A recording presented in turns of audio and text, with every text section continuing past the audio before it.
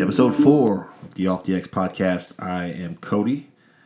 Tonight's guest we had on Matthew Kovats. Matthew is a former Marine security guard, but also a former diplomatic security special agent. So in the podcast, we talked about a couple things. We spent some time talking about his time as a Marine security guard, the training that Marine security guards go through, how they fit into the DS mission, the diplomatic security mission, and his relationships, or the relationship between Marine security guards and regional security officers, which is, if you watch any of my videos, what DS special agents are called overseas.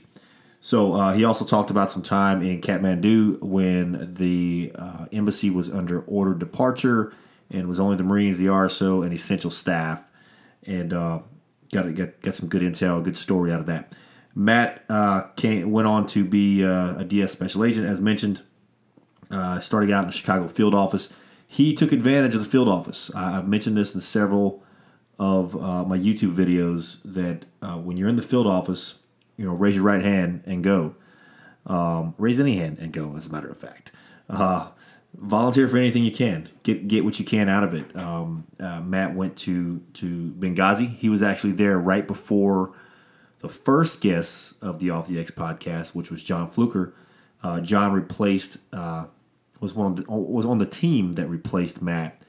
And anyway, Matt has some good stories about Benghazi and some good intel about a bombing that happened at the hotel that they were staying in, that Ambassador Chris Stevens and Matt and his team were staying in. So good information there. Talked about his time in Iraq. That's where I met him for the first time. He did protective ops out of FOB Shield, which is that's not an off-site. A FOB is a forward operating base, but it was called FOB Shield back then, and he ran some high-threat protection operations out of FOB Shield. So went on to a headquarters tour in D.C. or in Arlington, Virginia, and talked about that, and then over to Kabul, Afghanistan. So we talked about a number of different things, and about an hour and a half podcast, and we got to dig a little deeper. I try to keep these podcasts under 2 hours, or that's my goal at least.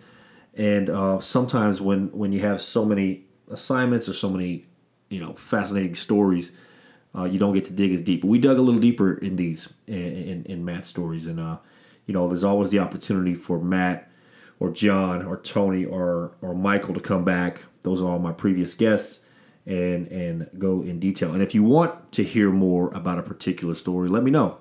Find me, info@codyperron.com. Comment on any of YouTube videos or my Instagram or social media, whatever, and we'll have them back on. But anyway, for now, go and enjoy this podcast with Matthew Kovats. I'll catch you on the backside. Thanks, y'all. Out. There we go. All right, man. Thank you for coming on. Oh, no, my pleasure, man.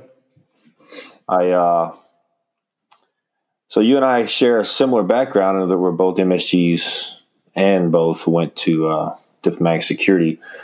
But if you could, man, just tell us kind of about MSG training, about the MSG mission, MSG as in Marine Security Guard for those listeners, and how it fits into the DS mission. Yeah, absolutely. The Marine Security Guard duty was, at the time that I was on the program, was a very desirable B-billet, especially for those corporals and sergeants who were looking to move ahead in their career, who certainly didn't want to go to the drill field or be on recruiting duty. So it seemed like an easy fit for me to volunteer, and it was also a chance to get out of Camp Lejeune, which for any of your listeners who have had the opportunity to be there in J Vegas, would jump on it in a chance. So I went PCS from Camp Lejeune up to Quantico in March, I think, 2004. And MSG school was 6 weeks at the time for watchstanders. Pretty rigorous training, I think. not necessarily physically, but mentally. You're taking in a lot of information. Either the younger guys you just don't know what you don't know, or you're a deck commander and you're trying to, play both sides of the field, if you will. You have to still remain, disciplined and lead your Marines, but you're also learning the side piece of being in the State Department and navigating those obstacles, if you will. But we spent 6 weeks in schoolhouse, everything from our pistol training, going through DS qualifications, non-lethal, to running the board, right? I remember during training getting that evaluation on everything that we had to know, entry, exit, how to lock down, mag the doors, to pan and tilt and all or CCTV. At the time when you're in this formal school and you're having to be reminded by the instructors almost on a daily basis how high the washout rate is, and you're trying to learn as much as you can. It could be pretty rigorous training. I think MSG school really only gives you a small piece of what you need to know before you get out to post and actually do the job, right? You think you know what you're doing in post one until your first mid shift and the dog and cover goes off. Whether that's an actual or that's a local guard who sits on the sensor, because he's fallen asleep. Things get real at that point, and you're forced to really fall back on your training quite a bit. There's a lot to it. Were you still running the PR-24s back then? Oh yeah, absolutely, man. Yeah.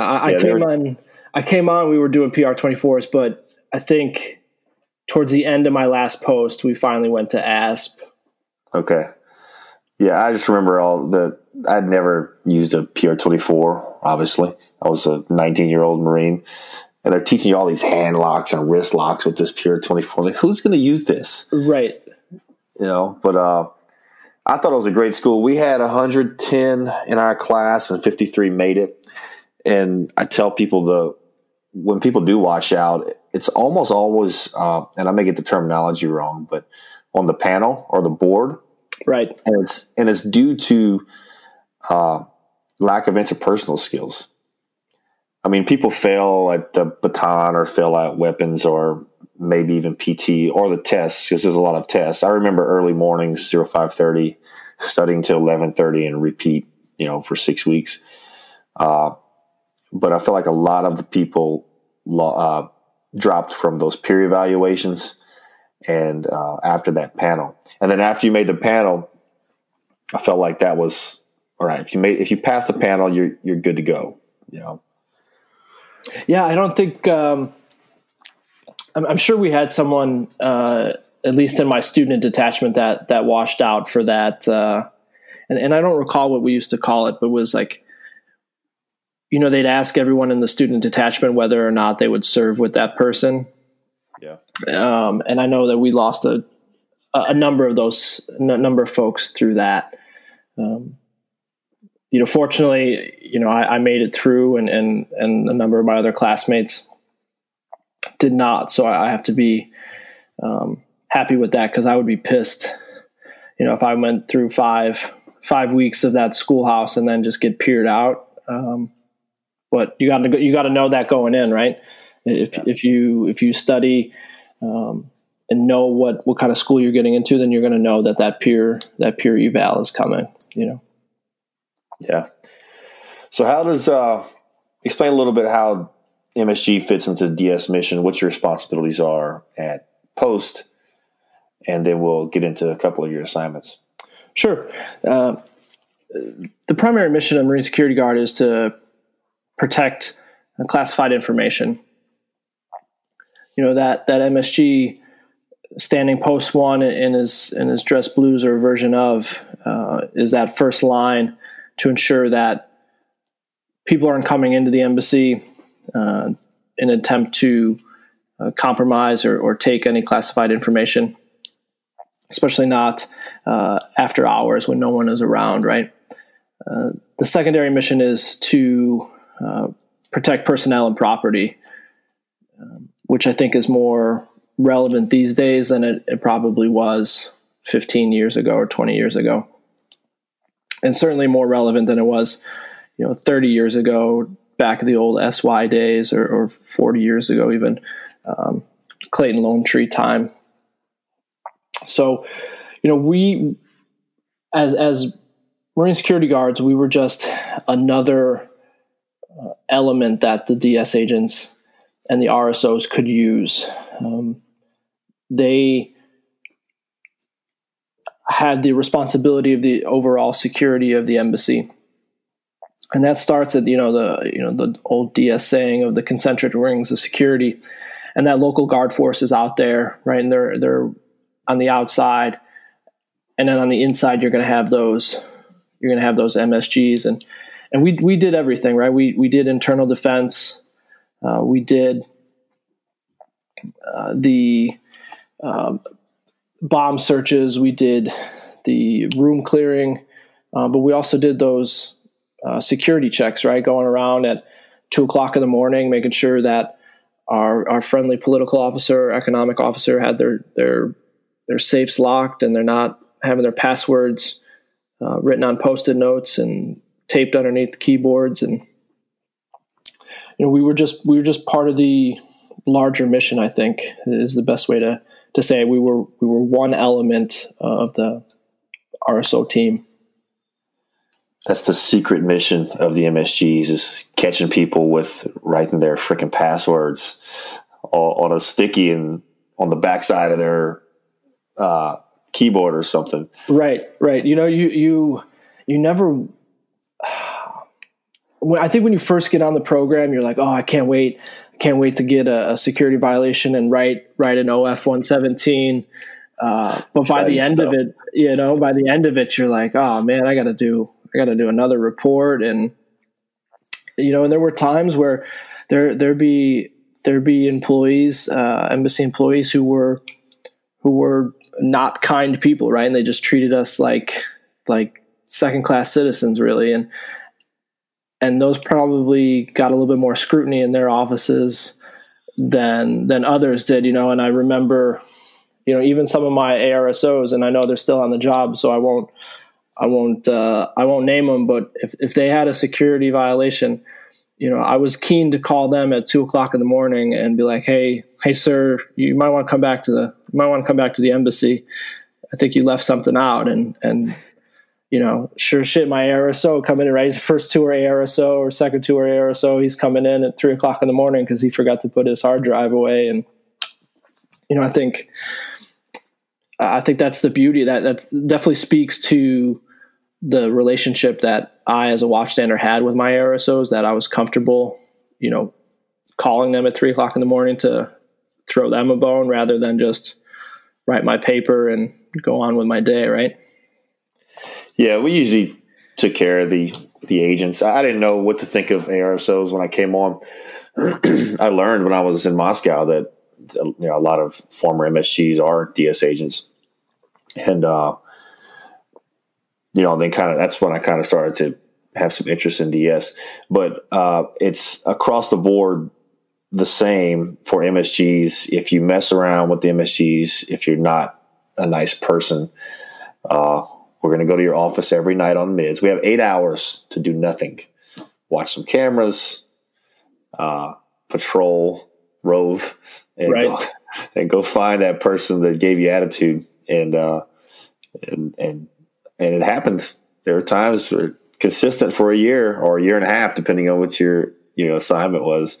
Go back to that location, and somebody's going to leave their safe open or leave a document out. And I mean, this is when I don't know how your embassies were set up, and we'll talk about that here. But like in Moscow, if they left something out, no one's going to see it. Maybe someone in their office, and if there's no need to know, then that could be I guess an infraction or something. But, no random from the street's going to come in and get our classified, but it's more a principle, I think, and in place to kind of teach these people some discipline in managing and handling classified is what I think is why, we had it. But so let's talk about Kathmandu. It sounds like I did a post the other day, about different threats, and I did one about civil unrest, and it sounds like Kathmandu, which is in Nepal, you had some serious stuff go on. Yeah, I was the assistant detachment commander there in 2006, 2007 timeframe, and we had got there, or I had gotten there shortly before the Maoist rebels, who I think now are listed as a terrorist organization by the State Department. I don't know if they were prior to, but at the time, the Maoist rebels had led a violent overthrow of the king and the monarchy, and it led to some serious civil unrest, weeks and weeks of everyday protests, shut down the whole city. The embassy itself had went to ordered departure about, 2 or 3 weeks into the civil unrest. It was that bad. And so during ordered departure, there's really no option to stick around, right? All non-essential family members were ordered back to the States. All non-essential embassy employees were sent home or to different posts to wait it out. So when we were there, it was the ambassador and his OMS, his secretary, or his admin support, I should say, the RSO shop, and then the MSG detachment. And we luckily we didn't live on compound, but we were co-located right next door. So, but every day, we continued pushing on, doing our mission, standing our posts.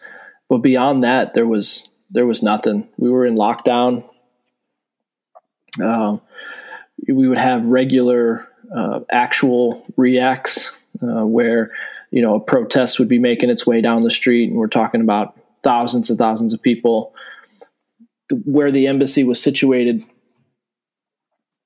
it was on a main street on Ring Road, for those of your listeners who are familiar.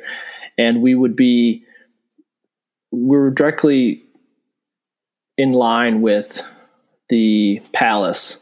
So you would have to pass the American embassy to get there. And sure enough, every day there would be thousands of people who would walk by, and they would stop, and we'd have people throwing rocks or just starting shit because they could, right? We were grossly outnumbered, and they knew that. And while we weren't necessarily the target of any unrest, if you will, we were just, we were a symbol, as I think they are, as American embassies are all over the world, is that we were a symbol of, the man, right? And so the government at the time was aligned with the monarchy. And so we just became kind of a victim of circumstance there. But I remember during all of this, the Marines were confined to our house for over 30 days, and we ended up running out of food.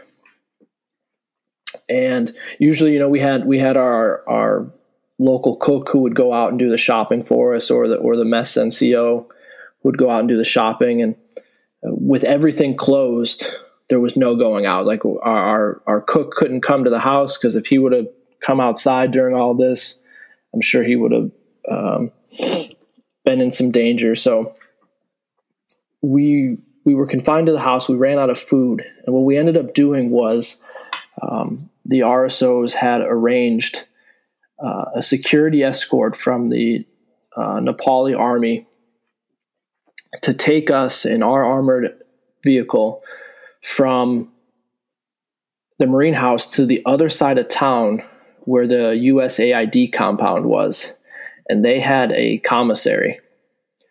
And we ended up breaking into the commissary because USAID was also subjected to the order departure. And so we broke into their commissary and essentially wrote a list of everything we took. And then when they came back in country, then we had to pay them for everything. Because if not, there was no food,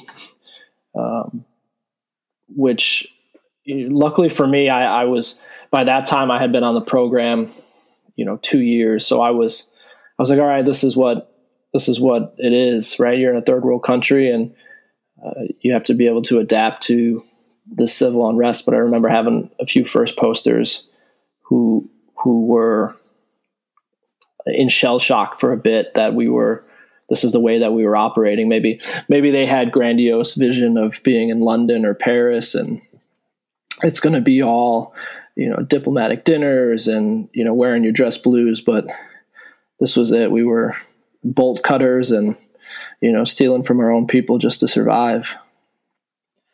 I think that's the stuff, some of us join for is that type of excitement. Because, 99% of the time, unless you're in a place where there's civil unrest, you're a monkey in a box, letting people in. And granted, we're very well trained monkeys in a box. Right.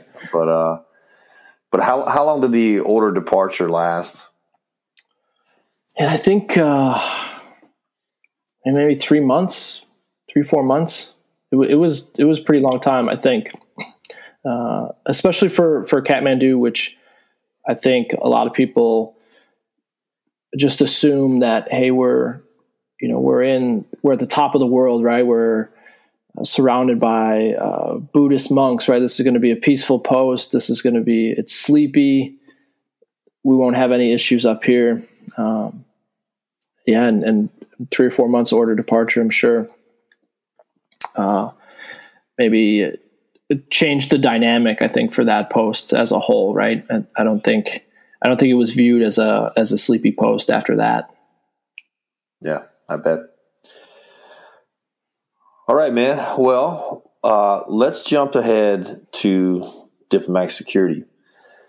So you came in looks like 2010. You're in Chicago, and you did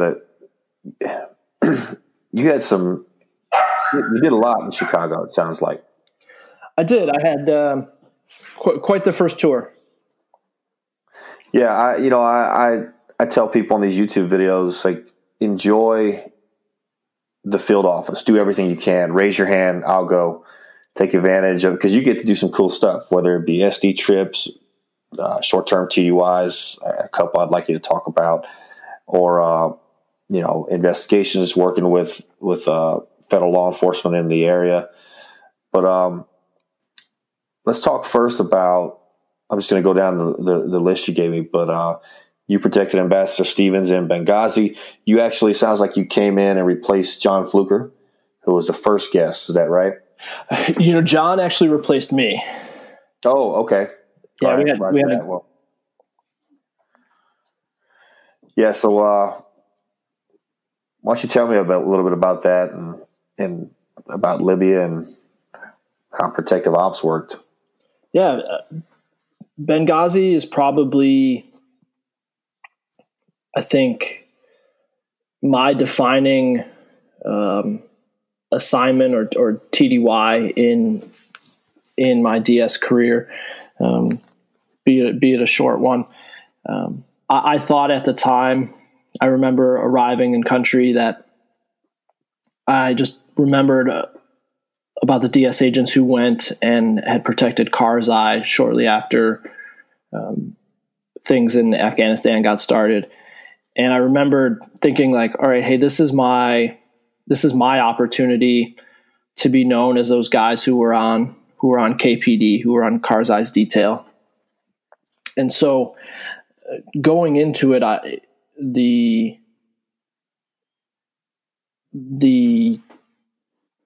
let's see, the prestige of it wasn't lost on me. As I was part of the very first crew who went into Benghazi, I knew that we were going to have to establish a lot of things. I got there in May of 2011, shortly after the Arab Spring had started. And there was a crew that had come in just before me, who actually took the barge over and brought all the vehicles in.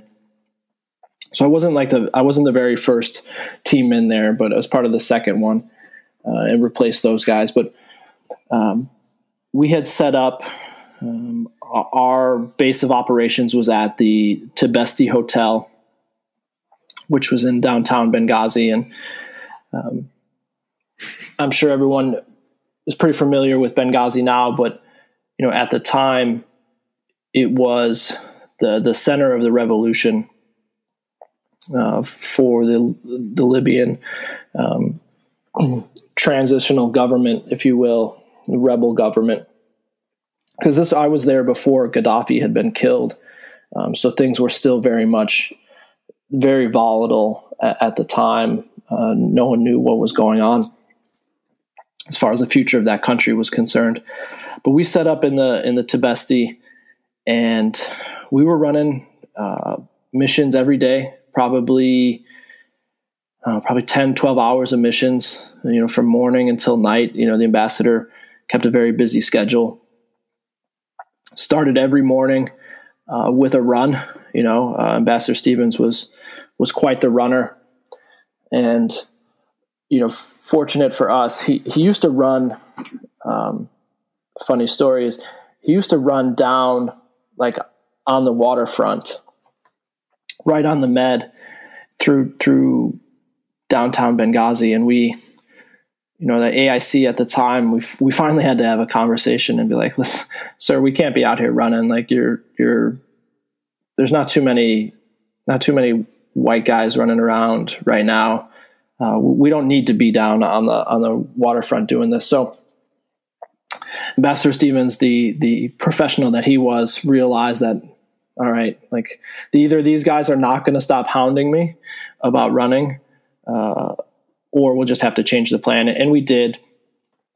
We were able to find him a location where he could run every single day in a safer manner. And thank God, because it was there weren't many of us in the detail who could keep up with him. So we'd have to take turns. He'd put in like a 5-mile run every day.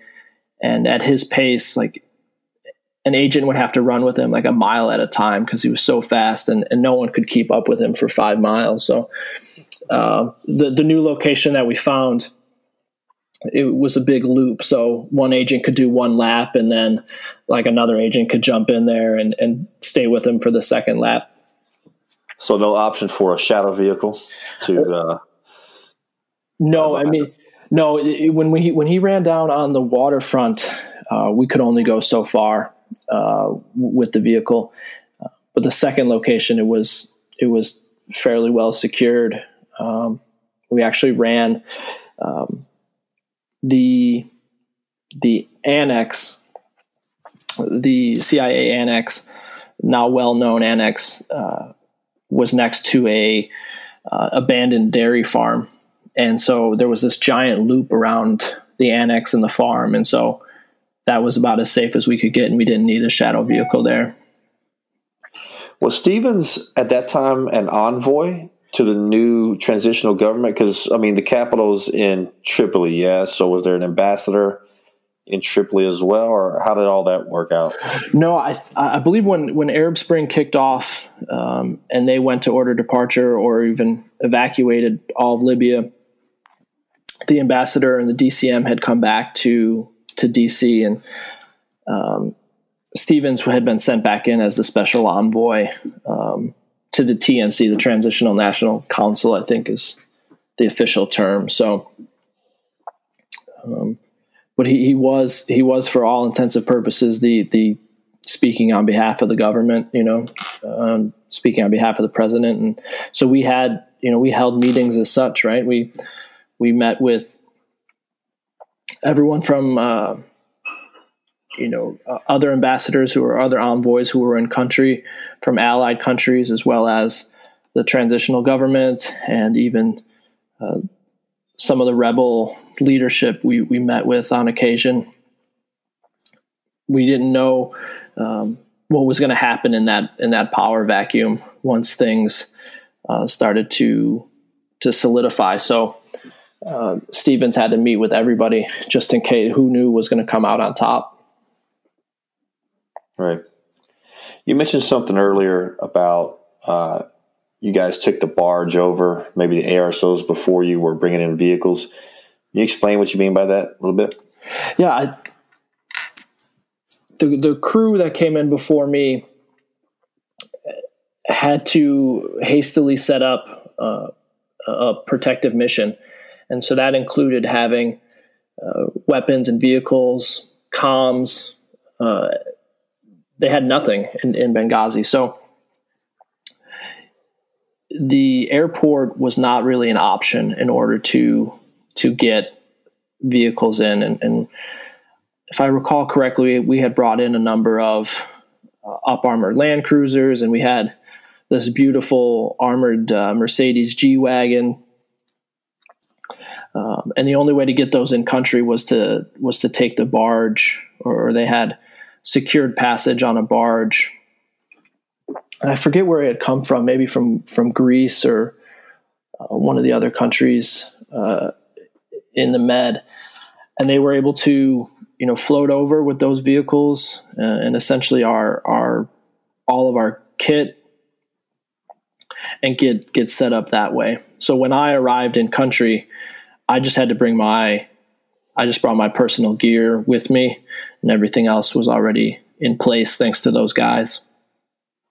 That would have been a pretty exciting mission to be the first guys on the ground. Oh, absolutely. Set things up.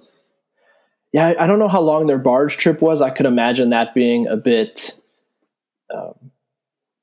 could be boring at times, depending on how long it was, but also those guys just sitting there waiting to dock, and then, drive those out. And then it's like you couldn't make a reservation, right? So they jumped in the cars and had to go find a hotel for us to stay at or a secure housing. So I'm sure,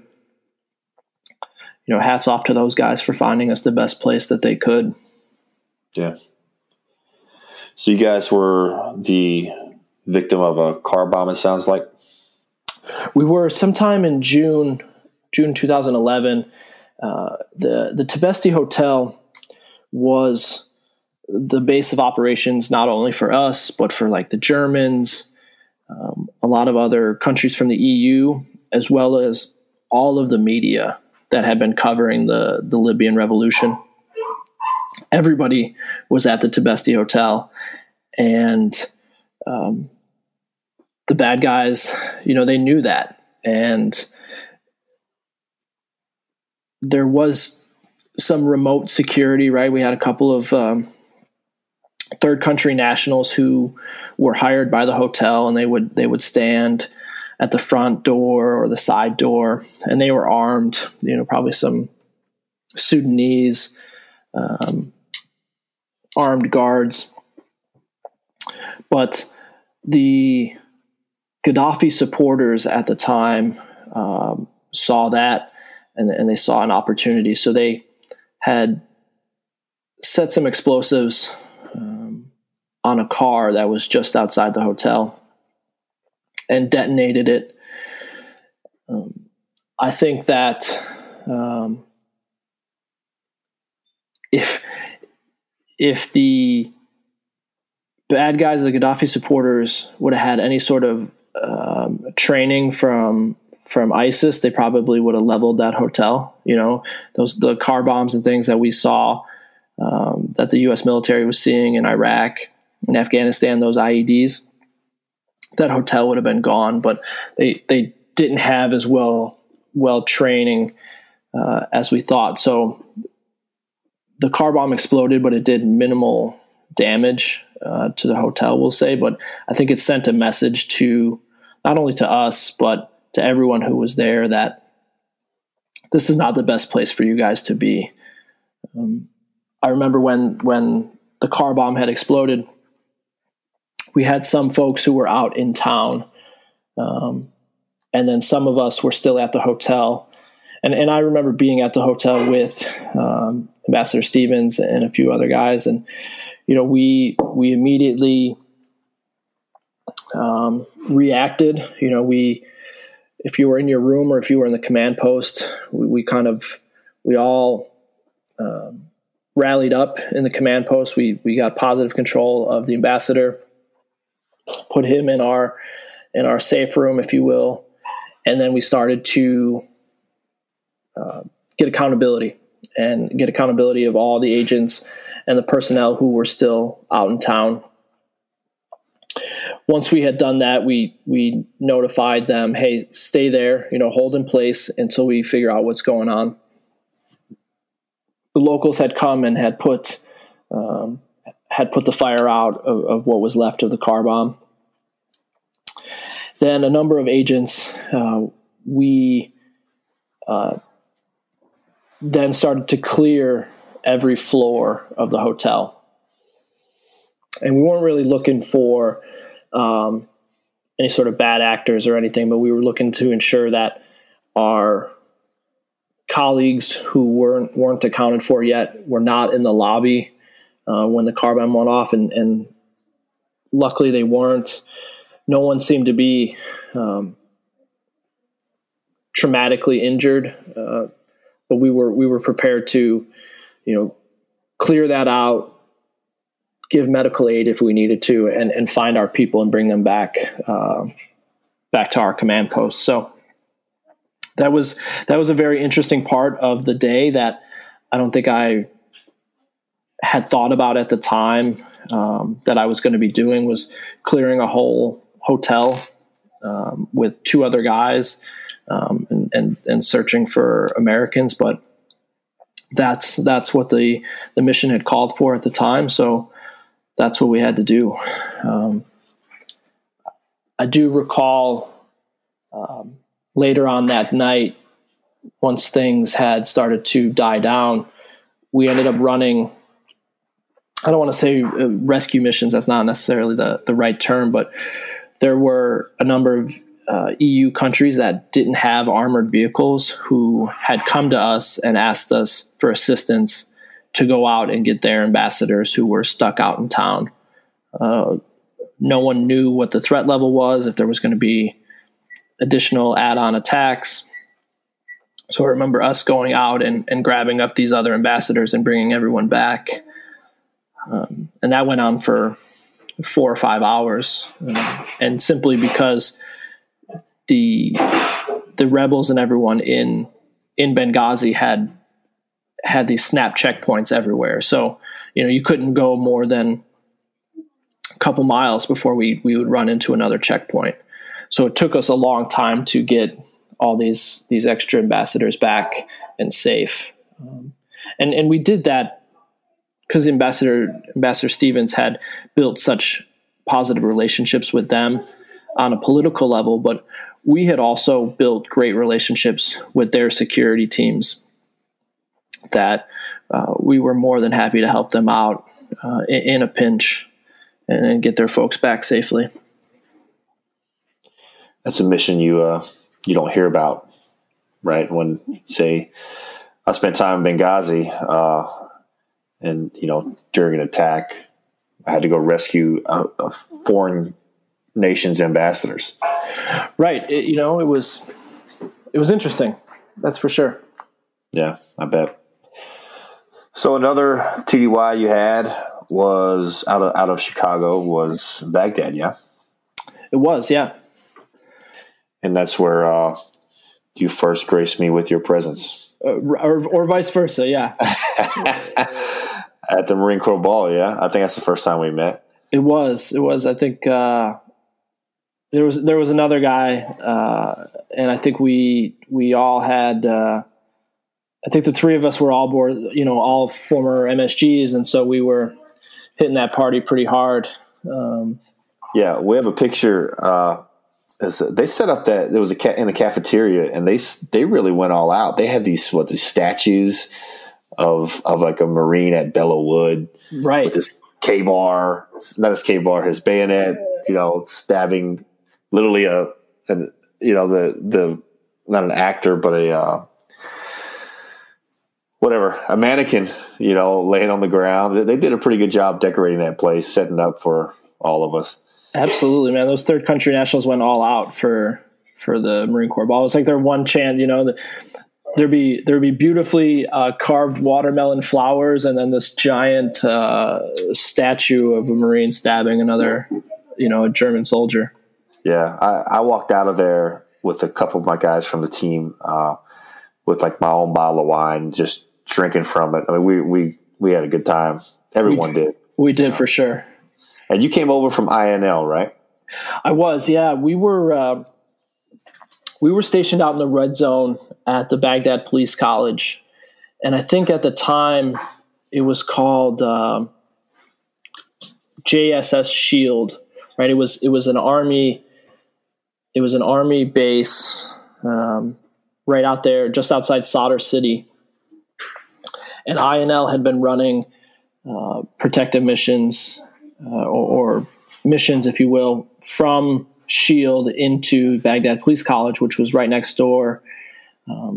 So it just seemed like the Army was pulling out of that base. So the Department of State decided that was a great place for us to be. So we were out there. We were running probably, I forget how many teams there were, maybe 10 teams.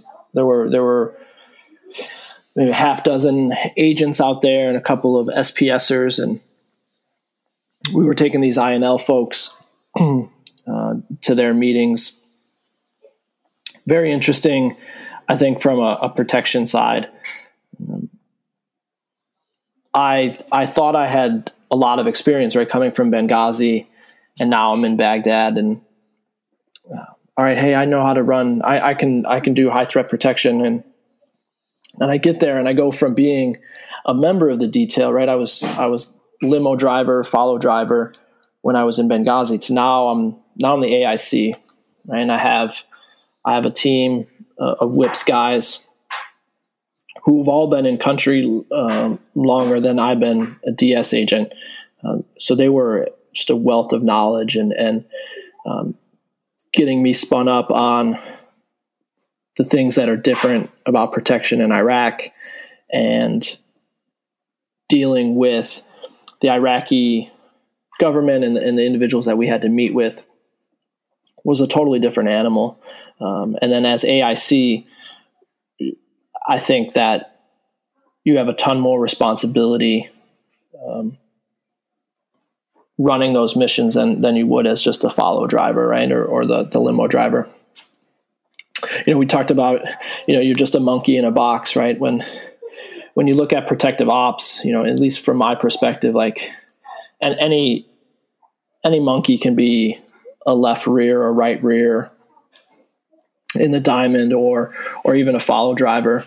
But that the amount of responsibility when you're the AIC was huge, right? And so you needed to be on top of your game. Every mission, every venue changed, and even if you learned one venue pretty well, there was no guarantee that you were either going to go back to that venue, or if things hadn't changed in the meantime. And I'm sure you saw that quite a bit in your own time as AIC, that offices change and people were getting promoted, on the Iraqi side. So they would be in one office one day and a different office another. And so no two missions were ever the same while we were out there. Yeah. The, last guy I had on was Tony Beltran. I don't know if you know Tony, but he went from, shooter. He's always a shooter, but from a regular guy in a detail to shift leader to low pro shift leader, and then made his way up. And, they have shift leaders oftentimes, or the whole time. They have tactical command. Of course, they have a tactical commander. But the AIC has overall responsibility and can supersede, any any directions coming from the shift leader or anything like that. And if you do supersede, and there were various few times that I did because I trusted my guys. I trained with my guys. I imagine you did the same on your TDY. And so we kind of knew where we fit. And there are a few times that I superseded their orders, but when you do, or even if you don't, it's always on you. And when you do, and something happens, well, holy shit, because that's all your call, right? You just went against the grain, basically, of some guys that had been on the ground for so long. I had a great relationship with my team. In my TDY, you and I met. You were TDY. I was on my permanent assignment, but in mine in 2010, I ran with so many different teams, low pro, high pro, and we went all over. But I do recall going to Shield several times, and I believe there was an area, and I wouldn't know exactly where, but to get to Shield from the neck, from the embassy compound, there was a shady area we had to go through to get to you guys. I mean, Shield was in a shady area in general, right? You were across the river. Yep. And I believe you guys took IDF as well. Oh yeah, we took. I don't think we took as much as you would expect, but when I was there, it was right around the time. So the U.S. military was just pulling out, and Sadr had thought he kind of used it to his advantage, and he just started shelling us with IDF on a regular basis. And I think he used that as quite a bit of propaganda to say, hey, look, I chased the Americans out. You know, they were here and I chased them out. And, you know, realistically, probably the government, U.S. government had made the decision to pull out of Shield or, you know, months ahead of that. But Sadr just hit us with IDF on a regular basis just to get his point across. And then, you know, at Shield, you know, we had the bunkers, IDF bunkers, like you guys did at the neck, but they weren't as nice, and certainly not as highly visible as we had them at the neck. So, because it was the U.S. military, every bunker had, you know, probably 3 or 4 layers of sandbags on top of them. So they were almost impossible to see at night. And I remember taking IDF one night, and we, another ARSO and I, we were walking, and the duck and cover went off, and we started taking IDF, and we couldn't find the bunker. We finally jumped into it, and of course, there's like a giant rat in there. It's like this is what I can't even run out of here. I can't see it to shoot it. It'd have been a nightmare if we didn't. If we had to be in there for a long time, chase it out. Yeah. You never know what's in those bunkers. We used to have a beer in a bunker if you're walking down the compound and IDF comes on, you run in, got a beer in your hand. Well, you know, we're always at barbecues right next to the bunkers. Right. Absolutely. So real quick, I want to note INL is International Narcotics and Law Enforcement Section, right? I have a habit of using a lot of acronyms and not explaining them, but basically those guys were there, or they had a number of missions. From my understanding is a lot of them were there to help train the local Iraqi police force, right? Like police chiefs and policemen, police departments, and things like that. Yeah, it's an interesting dynamic, right? In INL has a law enforcement component, but it was totally separate to the DS mission. I remember a number of my protectees had been retired police officers or retired police chiefs from the States and had taken this contract to go over and you know, train and advise the Iraqis in police operations. And while that was great, I think that they were doing that, but some of the time, you know, I would get a police chief or retired sheriff from, you know, Podunk, Oklahoma, who had never left his county.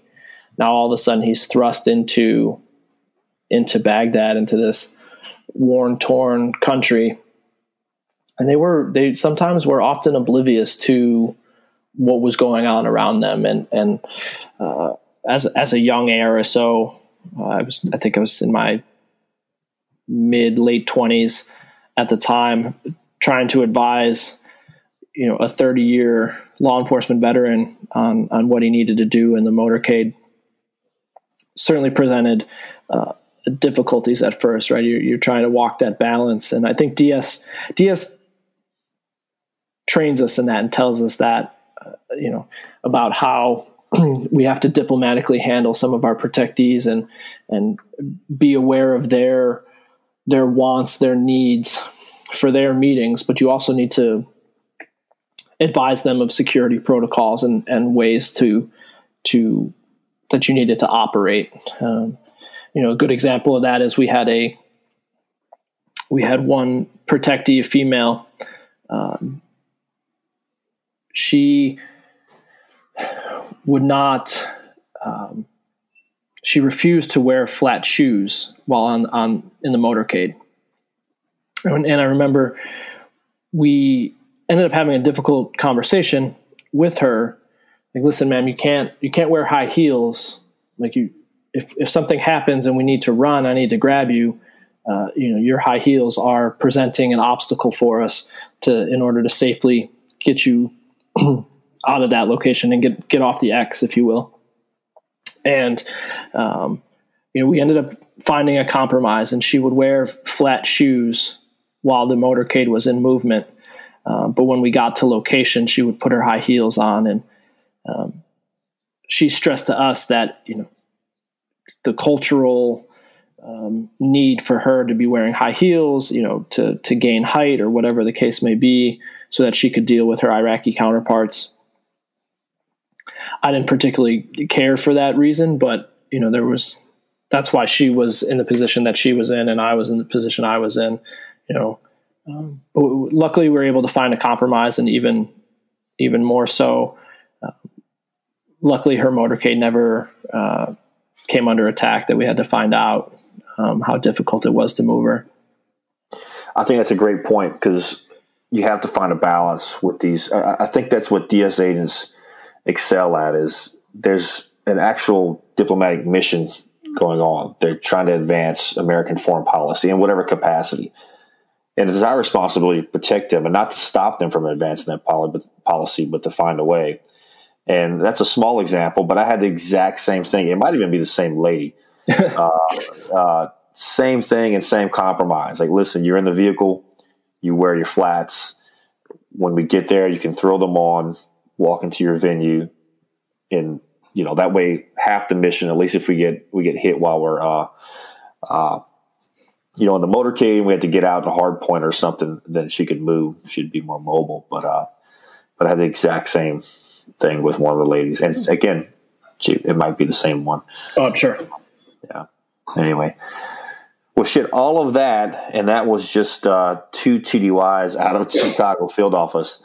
So to bring us back, I'm gonna just briefly skim over some of these just in the interest of time, and then I want to hit on a couple of them. But you protected the Dalai Lama, which is awesome. I finally got to do it my last year in DS, so that was pretty cool. How do you say this lady from Burma? That is Aung San Suu Kyi. Okay, and she was the. Tell me a little bit about her. She was a political. At the time, I think, or a number of years ago, she was a political prisoner. She's pro-democracy in Burma, in a country that was under authoritarian rule, and I think they were under military control for a while. And because she opposed the leadership, she was imprisoned for a number of years. And I had the opportunity to protect her when she came to the United States. And before that detail, Secretary Clinton went and visited Burma and met with Aung San Suu Kyi. And that was the very first Secretary of State that had been to Burma in over 50 years. So it was a very historic visit to begin with. And I was just a temp on that secretary's trip. But my advance at the time, great buddy of mine, he put me in a position that I just happened to be around. I was around her. I was at her residence when the secretary was. And so when Aung San Suu Kyi came to the United States, she came based on an invitation from Senator Mitch McConnell, who I guess they had written each other when she was a political prisoner. So she had finally been able to travel and get out. She came to visit him here in the U.S., and we went to his home state of Kentucky and visited his this museum. Mitch McConnell has a museum about himself and his career at the University of Louisville, if you're shocked. And so we went and protected her there. But because I was familiar with her, the Chicago field office leadership allowed me to be, in advance on that detail and kind of leverage my previous experience, especially working with her staff. And, I could have some sort of common ground with them. So when we needed to have hard conversations, I would have a relationship there already. I remember that in the news at the time. I forgot her name, but I remember particularly Burma and her being a political prisoner. And just another example of you, DS agent, being a part of history. Looks like you had NATO summit in Chicago, and you were in advance, but ended up basically working right next to Secret Service and the president.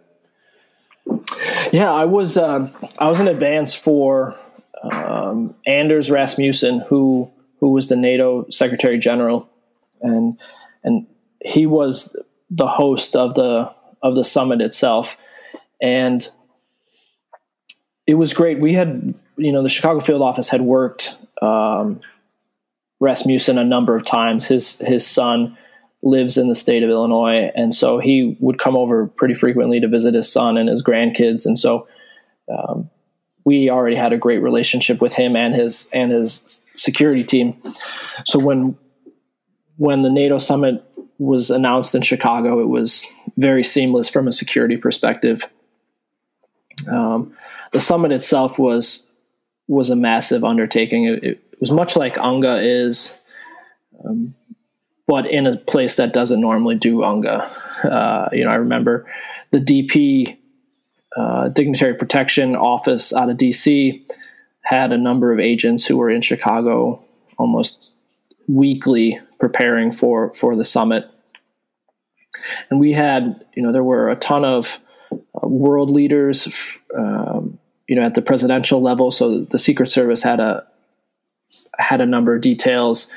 DS had a ton of details.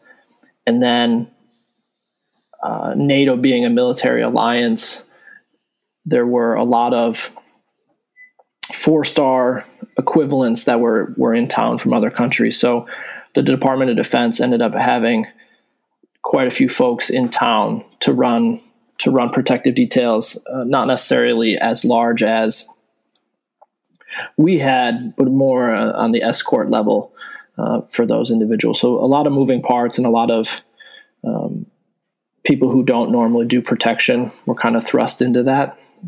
I remember my detail itself, we had supplemented with some ATF agents, which we normally do for the UN, a couple of marshals on my detail. And then I know the Secret Service were probably supplemented by HSI agents, as they normally are. So the summit itself was wild. There were daily violent protests, the anarchists, Antifa type that were just trying to disrupt the summit at all costs. And they ran into, two opposing forces hit head on between the protesters and the Chicago Police Department on more than one occasion.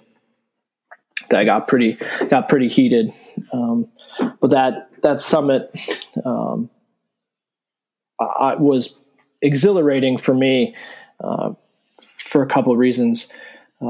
One, there was on the plan, the NATO Secretary General was supposed to throw out the first pitch at a Cubs game, and so as a Cubs fan, being able to advance Wrigley Field and get down into the depths of Wrigley Field and have the access that I did, preparing for this advance was a dream come true, right? Like, doing a walkthrough on potential routes of how we're going to get from the vehicle to the field. That alone was worth the price of admission for me, to be able to walk out on the field and through the dugout and everything. Unfortunately, due to threat, the Secretary General canceled his visit to Wrigley Field, so I didn't get to see it full circle like on game day. But preparing for that advance was fantastic, and I laugh at it now, but at the time I was pretty pissed because Secretary Clinton ended up going to a Cubs game during the summit, and SD just ended up taking my advance report, and I didn't see it.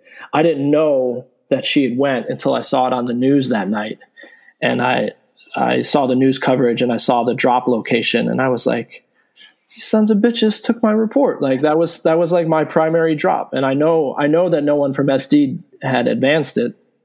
So, but in retrospect, it's like, hey, we were all on the same team, right? I had already done the legwork. Why redo it? But at the time, I think I was just pissed that I didn't get to do it myself. But that detail, for those of your listeners who are familiar, those large summits, they do what they call a family photo, right? And they get everyone together. Everyone has an X on the floor, right? And all the protectees walk out onto the stage and they find their X and they take this big group photo, for all the world leaders who are in attendance. And the AIC at the time had brought the Secretary General up one side of the stage and had dropped him off, but they weren't allowing any of the AICs to cross over the stage because of the press. So as the advance, I was on the other side of the stage waiting to pick up Rasmussen, and we were going right from the family photo to a joint move with POTUS. And I found myself I think I was an FS4. I couldn't have been any lower on the totem pole, right? And I'm being a pseudo AIC for a joint move with the President of the United States. And, my counterpart from the Secret Service was probably a GS-15, or at that level. And I remember being in the elevator. It was President Obama and his Rasmussen and me and this Secret Service agent, and just being like, holy shit, how did this happen? Isn't there some adult supervision around here that should be doing this instead of me? But again, I think DS, expects that, when you complete training and you're there, you're doing the job that you can do that job, right? It doesn't matter what level you are. If you're an FS4 or if you're, an FS1, if you need to be AIC, then you're AIC. They thrust you into that, those levels of responsibility almost immediately. So while I was in awe of the situation, I felt more than prepared to do what I needed to do. And then you just do a little bit of, act as if, right? Like you just act as if you belong there. And that's just what I did. Yeah. I think that happens more often than not. I've found myself as AIC when I was just a window licker on occasion, not with the President of the United States, but it happens. And, it's kind of cheesy, but they say with DS, it's like do something, right? Just don't just stand there and, make a move. And, and we're all trying to do that. Well, okay, what else? So you had, I want to talk a little bit about investigations because we don't talk about that a lot on the podcast. And you had one, this is when you're in Chicago, Operation Bloodhound. Can you tell us about that a little bit? Yeah, this was, I was not the lead case agent on this case, but I had my hand in it quite a bit, just based on the proximity and that case being assigned to cases to agents within my group. And this was like a 2-part investigation where DS was looking at the Belizean blood gang for passport fraud on a wide scale. And on the other side of that, Homeland Security investigations and the FBI, as well as like the Chicago Police Department, they were looking at the same gang, but for narcotics and weapons trafficking. And somewhere along the lines, this kind of merged into a joint case. And what was happening was some key members of that organization, that gang, had been obtaining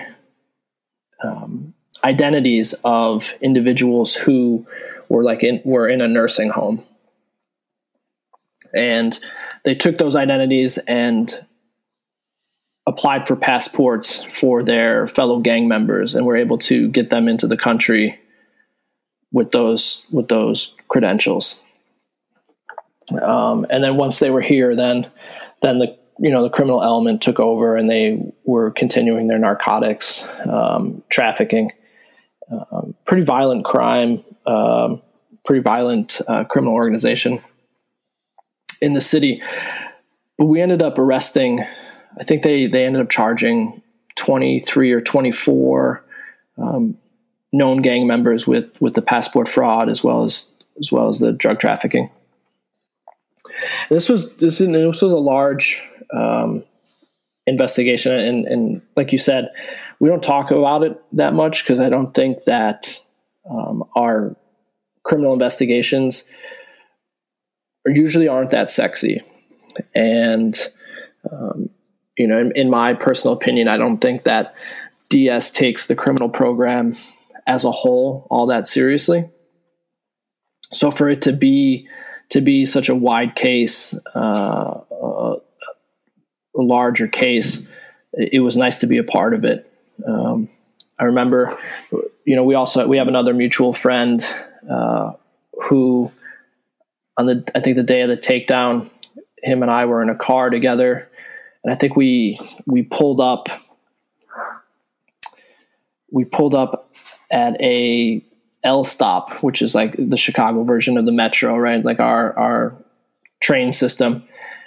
And we ended up jumping out of the car and we were going to grab this one guy and put cuffs on him.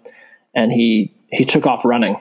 And I remember, we'll just say his name is Matt. Matt and I ended up in a foot chase, chasing this guy down the streets of Chicago, to make this arrest. And I don't know how many guys in DS have ever been in a foot chase, doing one of our criminal investigations, but it was pretty rewarding. I think, they were doing, with the help of the Chicago Police Department and HSI, we were doing vehicle stops, not me personally, but, the case agents were doing vehicle stops and, doing some real good police work in building that case for the passport fraud and the drugs. I might be the second agent in DS to ever be in a foot chase. Okay. I mentioned that in my book. It was a Nigerian.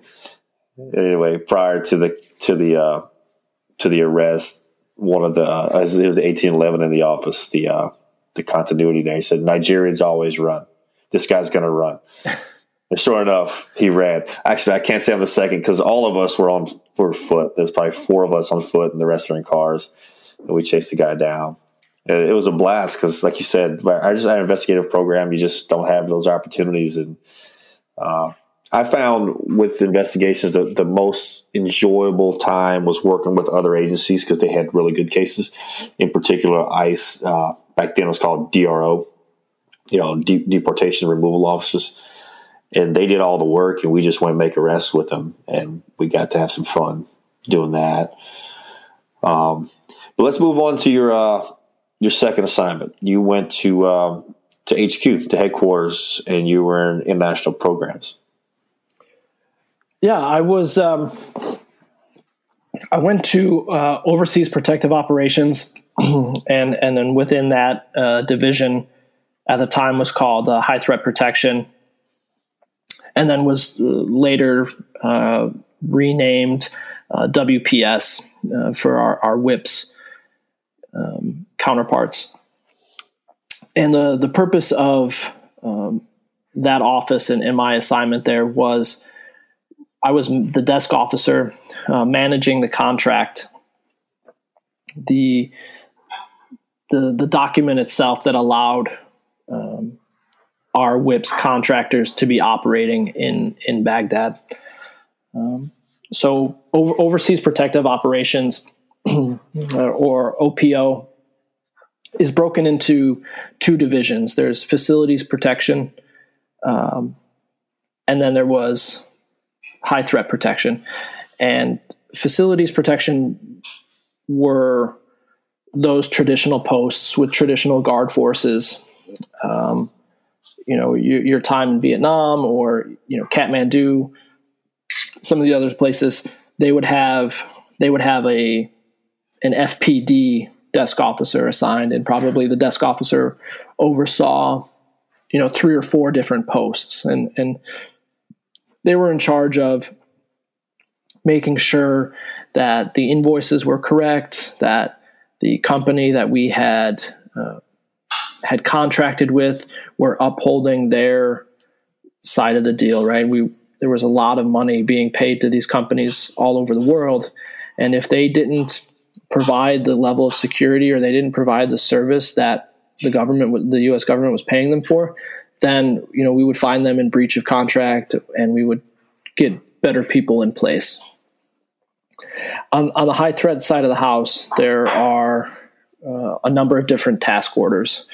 And your WIPS guys will know this because I'm sure they've been on multiple task orders. So if you were on a movement team in Baghdad, then you were on task order 5. If you were on the static contract, I forget which task order that was, maybe 9. And usually you had one desk officer and then one branch chief for each contract, just given the huge dollar amounts and the complexity of those contracts. So for whatever reason, I had bid on this assignment thinking that I was going to be more of a subject matter expert on protective operations. And I don't think when I got there that I was in that position. Certainly by the end, I felt that I was more of a subject matter expert, but not at the beginning. We would be looking at everything from the visa issue, and your WIPS listeners, again, they'll be very familiar with this, right? The company would have difficulties getting visas to get their guys in country. And we would have to set up incentives, financial incentives to keep those guys who were already in country to entice them to stay there because we couldn't get anyone in there to replace them. And the embassy, you and your teams, you need a certain staffing level, right? If you guys couldn't staff a full detail because everyone was leaving on their rotation, we would start to have smaller teams, right? And then if you had smaller amount of teams, then that was less missions that the RSO shop could support, right? And the senior RSO would have to go to the ambassador and say, hey, hey, sir, hey, ma'am, like we can only support X amount of missions a day because we only have this many teams. So that was a big obstacle for us during my assignment was managing the visa crisis. The other portion of that was everyone who applies to be, say you got hired by Triple Canopy or Academy, Dynacore, if you applied for a position with them and just because you got accepted by them would not mean that you would be accepted by the Department of State. So my colleagues and I would spend a good amount of time reviewing resumes and biographies to make sure that they fit the standard that DS had set. So if we said that to be a shift leader, you need to have X amount of years experience doing PSD work, and you needed to have this training, when they submitted their resume and they would have to submit supporting documentation or training certificates for whatever the case may be, that would have to be reviewed by us to make sure that they check that box. And that all comes down to, again, the Department of State was paying these companies a lot of money to provide that service. And if we said we needed 10 shift leaders, then they needed to have 10 qualified shift leaders. And so we ensured that those individuals that they were putting in those billets were qualified. And that goes from everything from like if you wanted to be a DDM or if you wanted to be a medic or firearms instructor, everything needed to be reviewed at our level at headquarters. The downside of that assignment was sometimes would be the inspections. And you as an ARSO, you're out there, you're just trying to run your team every day, do your missions. The guys who are out there are also trying to do the same thing, right? And then here I am, I'm coming from headquarters, I'm flying from DC into Baghdad, and I would have to do I'd have to do 100% gear inventory, right? So amongst everything that's going on in country and your daily work, I'm having these guys do a junk on the bunk inspection, and they got to lay out everything that we issued them. Weapon, magazines, their full kit, I would have to see, and I'd have to physically put my hands on it and count it. Again, the amount of money that the department paid for this equipment, we'd have to see it. And I remember that being a giant inconvenience, and walking up and down the halls in these guys' rooms and like going into the room and like checking, physically counting everything. I could hear the rumbling, right? I could hear it down the hall, guys pissed off that, why are we doing this? And why is this headquarters guy here in our shit? But it was part of the job, I can't imagine that being an enjoyable experience. Junk on the bunk inspections. No, especially, all these guys, they're all, everyone had at least 4 or 5 years in the military. So this is 2012, 13 timeframe. So you're going to assume that everyone's got at least 1 or 2 deployments as part of the war on terrorism, and they think they're getting away from the bullshit, but they're just thrust right back into it. Yeah. I remember the term used a lot, the quote unquote bio approved, because you'd have guys that have, one of my shift leaders rotated out and we need to back up and they'd say, well, this guy, and this guy submitted and just waiting for our bio to be approved. And I'd be like, what the fuck does that mean? Who's approving this bio? I want to approve this bio. I know you're squared away. You can do it.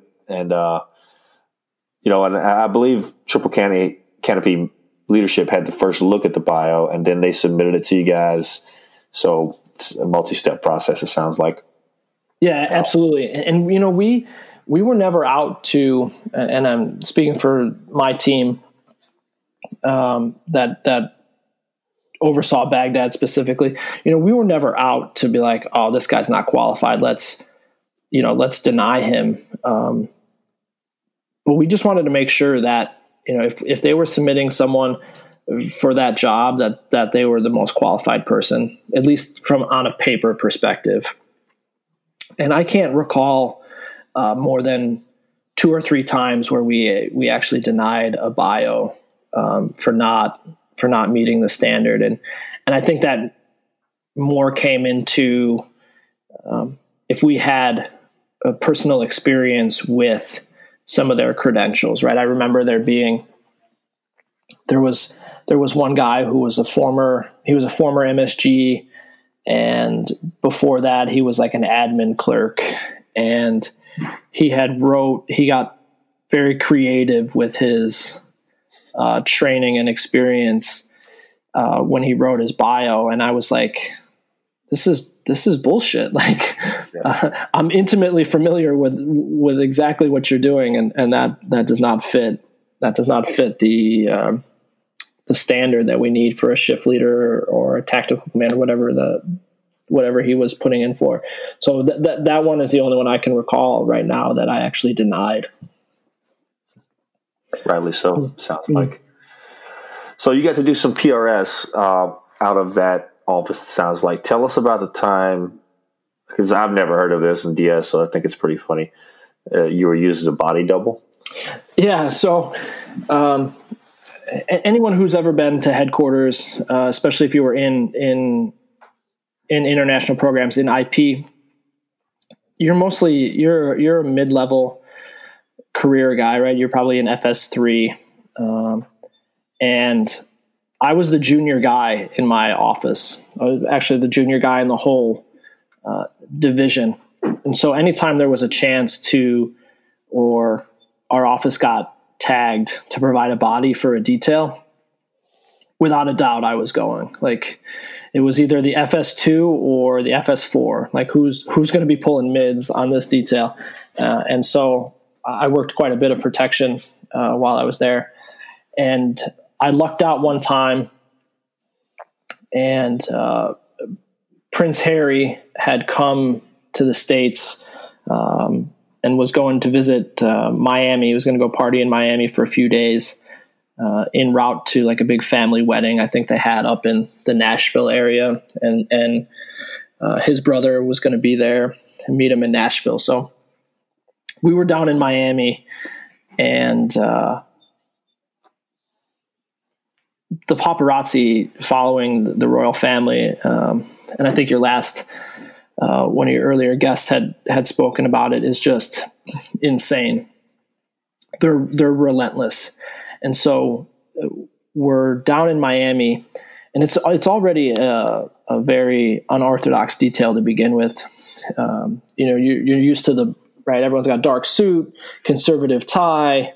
We're going to run 2 or 3 Suburbans, and I'm already working this detail, and I'm in like khakis and like a short sleeve shirt. I probably even had boat shoes on, to be honest with you. And we were attempting to throw off the paparazzi onto what our actual RON was. And so on the arrival, we were being tailed by members of the press, and we made the determination the limo pulled off like 1 block early, and they went to the actual RON. And then the follow, in which I was in, we went to a different hotel, and the shift leader jumped out and let me out of the right rear, thinking that at least from a distance, people would assume that I was Prince Harry, and that so hopefully the paparazzi would focus on that hotel as long as possible, because we were only there for 2 or 3 days, but we wanted to keep it low key. And, full disclosure, I don't think that I have any resemblance to Prince Harry. Certainly at the time. Well, there's the ginger aspect. Yeah. No, I mean, at the time, certainly at the time, I had hair, so it was an easier sell, But and so we jumped out at that secondary hotel, and they walked me in. They did it 2 or 3 times, and we were able to keep the paparazzi off of our actual location for at least a day, maybe even a day and a half, until someone at the hotel had outed us. Wow, that's pretty good. Yeah, I was surprised, and I mean it's humorous, but it's also exciting, right? Like no one would ever think that.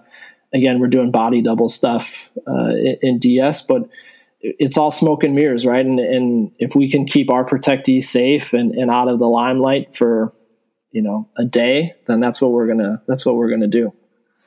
Yeah, probably not very common, but that's what DS, it lets you be creative. When you're manager detail, it's your detail, and you can kind of do what you want, and that's pretty creative. For the listeners that aren't familiar, the RON is basically the hotel where the protectee will stay. So a room overnight is what it means, or rest overnight. That's pretty good, man. So cool. So after IP, you went on to Kabul. What'd you do in Kabul? ARISO Kabul. I was assigned to counterintelligence in the vetting unit. And there I was running the polygraph program, as well as overseeing a number of the Foreign Service national investigators. And Kabul I think we had 20, maybe even 25 Foreign Service national investigators who were conducting all the background checks and investigations on locally engaged staff.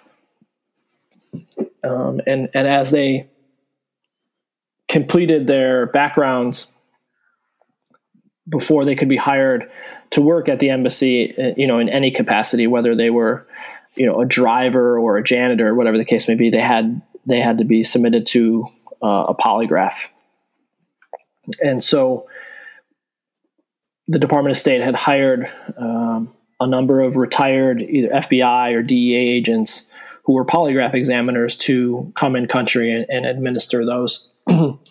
So I had the opportunity to kind of run that program, which was great. And the guys I worked with were fantastic. Were true professionals. And, one individual, happened to be, when he was an FBI agent, was assigned to the Chicago field office. And so him and I had a great relationship, and, we were, up at 4:00 in the morning watching like the Blackhawks hockey game together. But it was an interesting program in the sense of, one, DS doesn't have a lot of exposure with the polygraph itself, just because of the department's memo policy to not polygraph Department of State employees. So you really have a limited exposure unless you're in this particular program. So I was able to learn a lot about the test itself, but also what those examiners are looking for when we're interviewing the locally engaged staff, and ensuring that they're being truthful and honest as far as their relationship with known terrorist organizations or whatever the case may be. I found it to be, it was difficult. I don't think it was difficult for us to hire individuals at the embassy in Kabul, but it was difficult to find someone who didn't have some sort of link to Al-Qaeda or the Taliban, right? They just, having been in that country for so long, you were bound to have a family member who was probably associated with those bad actors at some point in their lives. So the polygraph itself was a crucial part of the hiring process. And then the FS&Is were just, your time in probably Vietnam or even Erbil. Your FS&Is are vital parts of it's part of the RSO team, if you will. Those are guys who have years and years of experience and relationships. And, we were very fortunate to have that in Kabul as well. FS&I is Foreign Service National Investigator, and they're basically your local investigators on the ground. They speak the language, they know the culture, and they're invaluable, not just for investigations, for liaison, for you name it, a number of different things. Cool, man. And that's where you ended up. You ended with DS, right? Did you finish up in Kabul, or did you leave? No, I resigned from DS about 6 months into my 1 year tour. It was a great assignment. I had a great onward assignment after Kabul. But I chose. Where were you supposed to go? I was set to go to Guatemala City. Okay. And this goes back to my time in headquarters. Again, when you're the junior guy, and everyone knows who the junior guy is, right? And so I had Doug Allison and John Eustace, two heavyweights, I think, in the DS world. Those were my bosses there. So when it was time for me to bid on my onward assignment, and John Eustace was on the assignment panel, like he clearly went to bat. Guatemala was my first choice, and remarkably, I got it, and then I got it on the first panel, which was, unheard of, exactly. So you get taken care of a little bit when you do a headquarters assignment. Right on. I don't want to put you in a jam, but you want to tell us anything about what you're doing now? You're still with the government. You're in 1811. I am, yeah. I'm 1811. I'm in the OIG community now, here in Chicago. We're doing pretty. Everyone who thinks that they know about the OIG community, it's waste, fraud, and abuse. And I will say, for my particular agency, that couldn't really be further from the truth. I think I've been here 5 years now. I don't think I've worked an employee misconduct case yet. I spend almost every day working criminal investigations, and my agency focuses on food stamp fraud and dogfighting. So I have a lot of great joint cases, pretty much the other side of the coin compared to DS, where, criminal cases are, and large scale criminal cases are an everyday thing, everyday occurrence.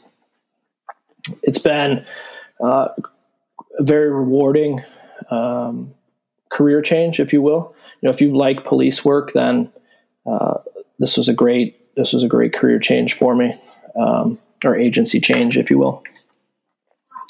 I think I've had some good cases that have resulted in multiple arrests, millions of dollars in restitution, millions of dollars in seized assets, which is not something that I would, even coming over, having 6 years with DS or 5 years with DS, coming over, I never thought that I would work a case that had that type of monetary impact, or arresting and having 6 or 7 individuals sentenced to years of incarceration just based off of my work, and millions of dollars in seized assets. So it's been quite the change, but I couldn't be happier. Yeah. Right on, man. Well, good catching up. Let's end with this. What advice would you give to an aspiring DS agent? I think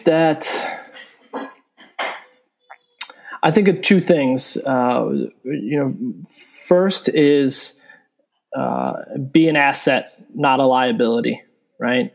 Learn your job, master your job before you try and take on more things than you can handle, right? DS is gonna throw you into a lot of situations that you may or may not be prepared for. So, try and be prepared as possible.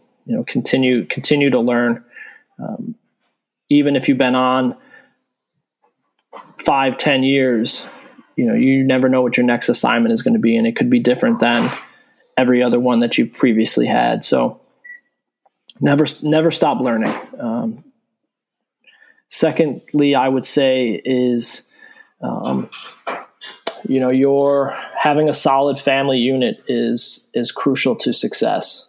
I think, your friends, your family, if they're not supportive of what you're doing, it's going to make for a difficult career, right? And so you need to be able to articulate to your support network, what it is that you're doing, and why you're not around, or why you're traveling so much, or why you're living overseas for a year at a time. That can certainly wear on your family. So having a good support network makes it easier when you're on a 1-year unaccompanied tour. That's one less stress that you have to deal with, right? Baghdad or Bil, Kabul, any of the posts in Pakistan, that type of stuff is going to wear on you physically and mentally. And so you got to be able to rely on your family for that support. And so got to have a good, solid support network, I think.